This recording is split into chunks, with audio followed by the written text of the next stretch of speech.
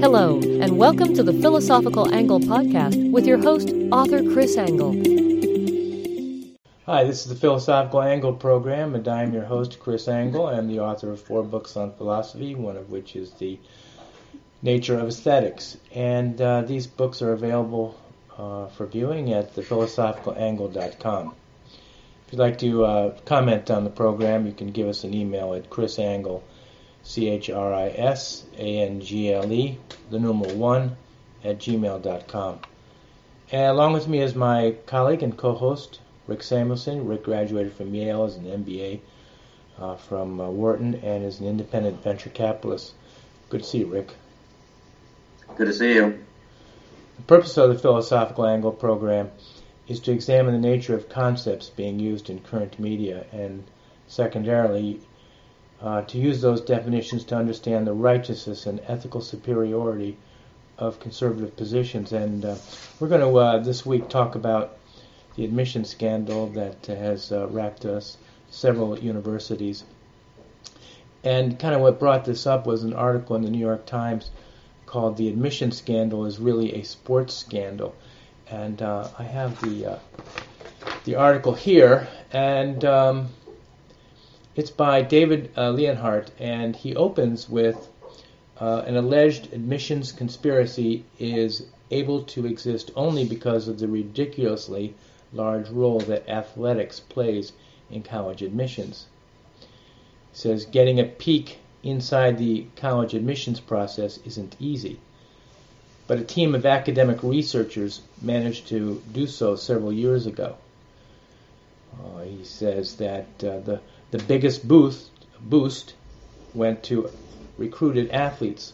An athlete was about 30 percentage points more likely to be admitted than a non-athlete with the same academic record. He says the alleged scam, if the accusations are true, he says they're outrageous. But they also highlight a larger problem that has somehow become acceptable. A scam like this could exist only because competitive sports occupy a ridiculously large place in the admissions process. And he says that the situation is different with other extracurricular activities. And he gives some examples how the athletic program is boosted more than other types of programs. So he concludes by saying it's time to end the extreme special treatment that colleges give to so many of them. College sports can still exist without it. Well, I think we need to ask, is a university athletic tradition an important part of the university's culture? Does this question really pertains not only to these scandals, but really to any university that has an athletic program. There were only some particular majors that were caught up in the scandal, but should it be extrapolated into the entire future of all universities' programs? So in general, we're asking, is it important for a university to promote an athletic tradition within its culture? So how do we determine this? How do we come up with an answer of whether a university should involve itself with building an athletic program? What's our first step in being able to answer this question? Well, the first thing to do is to understand the purpose of a college or university. And I think that purpose is one of higher learning, obviously, which is to prepare the student for his future. And of course, students require higher knowledge at the university to prepare themselves socially and for vocationally. And so we need to now compare this purpose of athletics, which is to promote the physical development of the student to the as physical development of his biological being, and compare it to the learning aspects. The student's academic learning matches, of course, perfectly with the university's first objective. But there seems to be a problem with the athletics. It doesn't fit perfectly within the university's first objective.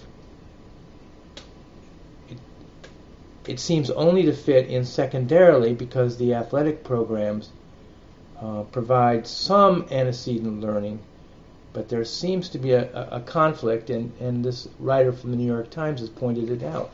And this is because the universities have a developed athletic program. And also, if you look back at history, we understand that in Western culture, though, many of the historical places of learning also practiced and glorified athleticism. Look at the Greek tradition. They developed the Olympics. People of higher learning have historically placed a priority and a significance on university on athleticism, and why is that? Maybe we haven't defined the university's objectives sufficiently enough to come to a conclusion about this. Well, there's an old Latin saying that might give us a clue to this, and it's mens sano in corpore sano, which means a sound mind in a sound body. So, what is lacking in our understanding here? And I think it's because we have to include an understanding of athletics in order for us to come to a sufficient answer. The Greeks and afterwards the Romans understood that the ultimate goal of the individual is to follow the ascetic life, and one should do that which is beautiful. So really the purpose of the university should be expanded to include aesthetics, or that which is the study of beauty. The student should be learning, should be directed by that which is aesthetic, which includes learning, but it also includes the complete development of oneself. I think we need to stop and should probably define the concept of aesthetics. So I'll do that now. So aesthetics is the extreme of what nature has produced in any particular niche. That is, beauty is the extreme evolutionary development of any niche that has been produced by nature, by evolution. And the extreme, that which is exemplified by best by the organism's success in its niche to exist, to survive, to prosper, and bring goodness to its life. If it's an extreme in that, with that objective, it's aesthetic. A couple of examples here would be like an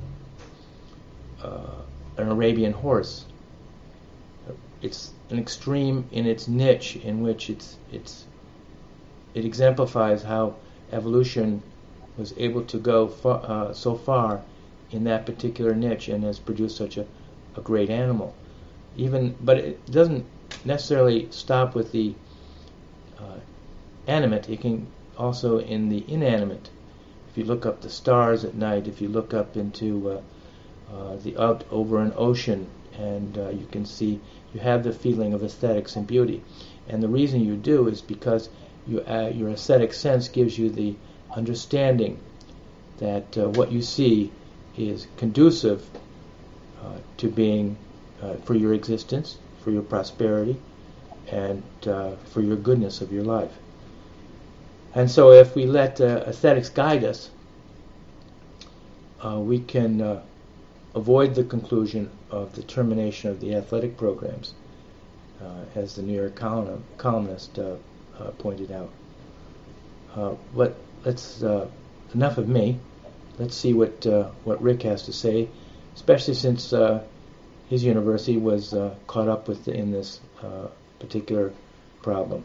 Rick, what's your take? Well, athletics throughout history has been known as a very important means of fostering discipline, cooperation when you compete on the team, competition, right? It's no accident that many of the most successful professional people are also very good at sports. I mean, you find this on Wall Street, you find it in a lot of areas of business, because many of those qualities are directly applicable to real life. And by contrast, pure academics are often much less successful in the real world. Our greatest military generals have not tended to be steeped in pure academics. Some of our best presidents were not academicians. You see it over and over. Business leaders. There are many, many business leaders that had relatively little education, but were quite successful in sports and other activities. So the notion that sports doesn't play a useful role in molding an individual, not exclusively, but importantly, is not demonstrated in real life experience. That would be the first point. The second is that certainly in the Ivy League, there are no athletic scholarships, right? So that is one reason Ivy League teams tend to be rather poor by national standards. And you could possibly put a Yale football team or basketball team up against, one of the state schools. The gap is too wide. And that holds for most of the Ivy League teams. So to think that the Ivy League in particular is overemphasizing sports at the expense of other avenues of human endeavor, I think that's a fairly weak case, just judging from the performance of their teams and their athletes. And I also think the article misses the mark in terms of what's really responsible for this catastrophic decline in honesty and focus on meritocracy at so many universities. And mind you, this investigation is still unfolding, and all the indications are that the number of guilty parties is numerous, numbering in the hundreds. And I think only about 30 parents mainly have been charged. So much more is yet to come. What we've discovered thus far, however, is that gaming the system, it takes all kinds of forms. There are students that are white that have claimed to be black. There are students that have cheated on the exams, like the ACT and the SAT.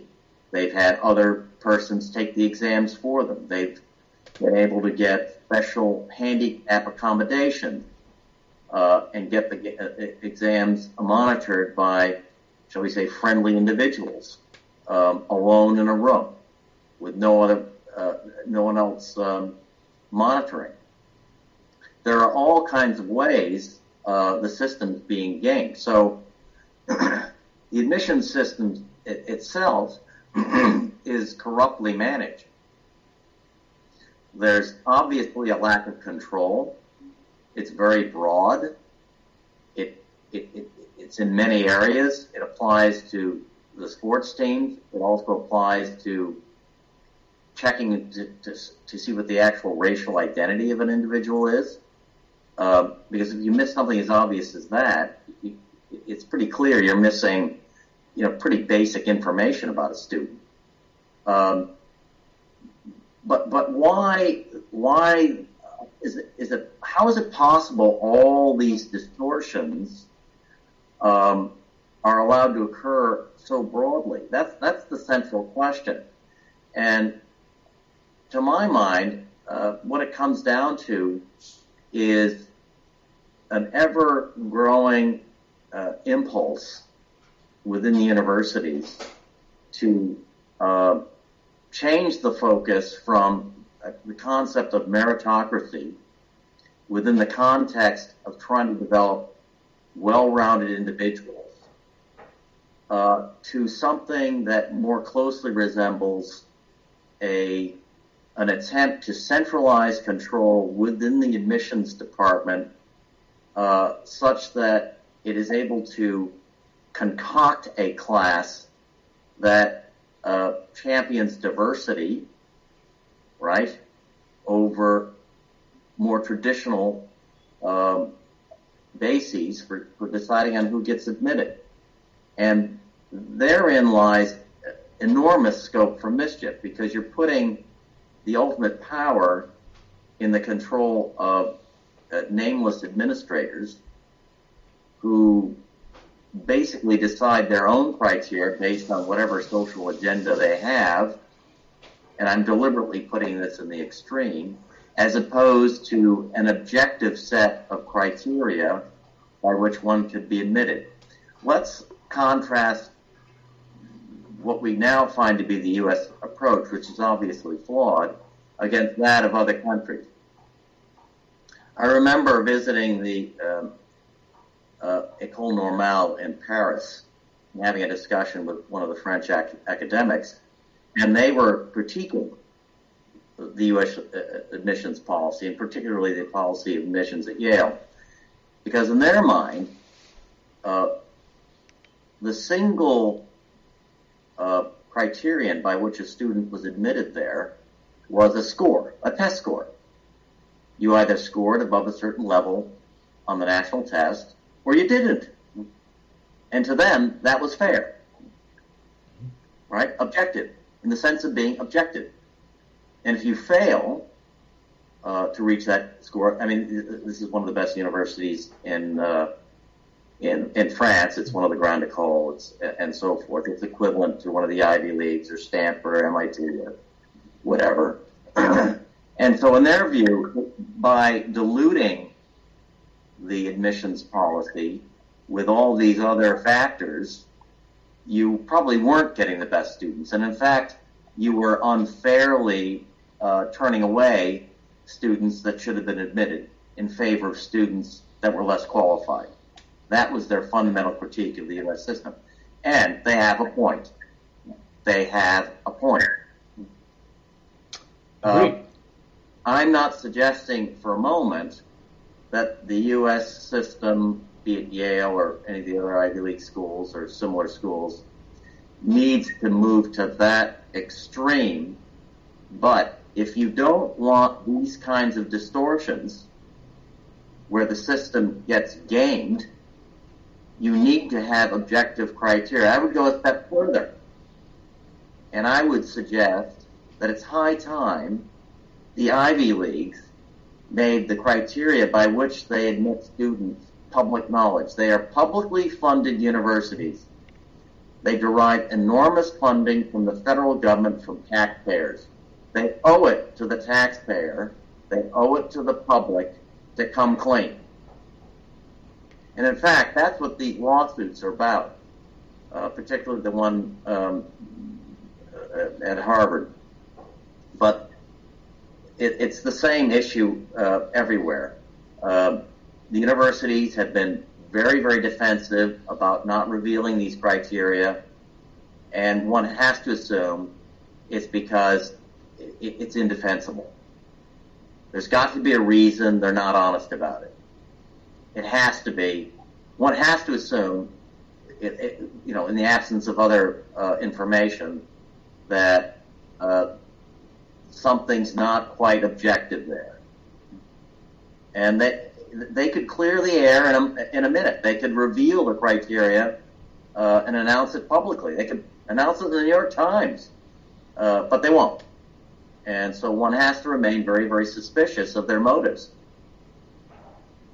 And hopefully, this scandal will lead to a requirement that the universities are more honest about how they actually operate. And it will probably require turning over a number of administrators and presidents of universities and boards of trustees as well, because their oversight has obviously been lacking or non-existent. Thanks very much for your insight. I thought it was pretty helpful in understanding the subject. And we'll see everybody again next week on The Philosophical Angle. Thank you for joining us on the Philosophical Angle podcast. Be sure to subscribe and join us for the next installment.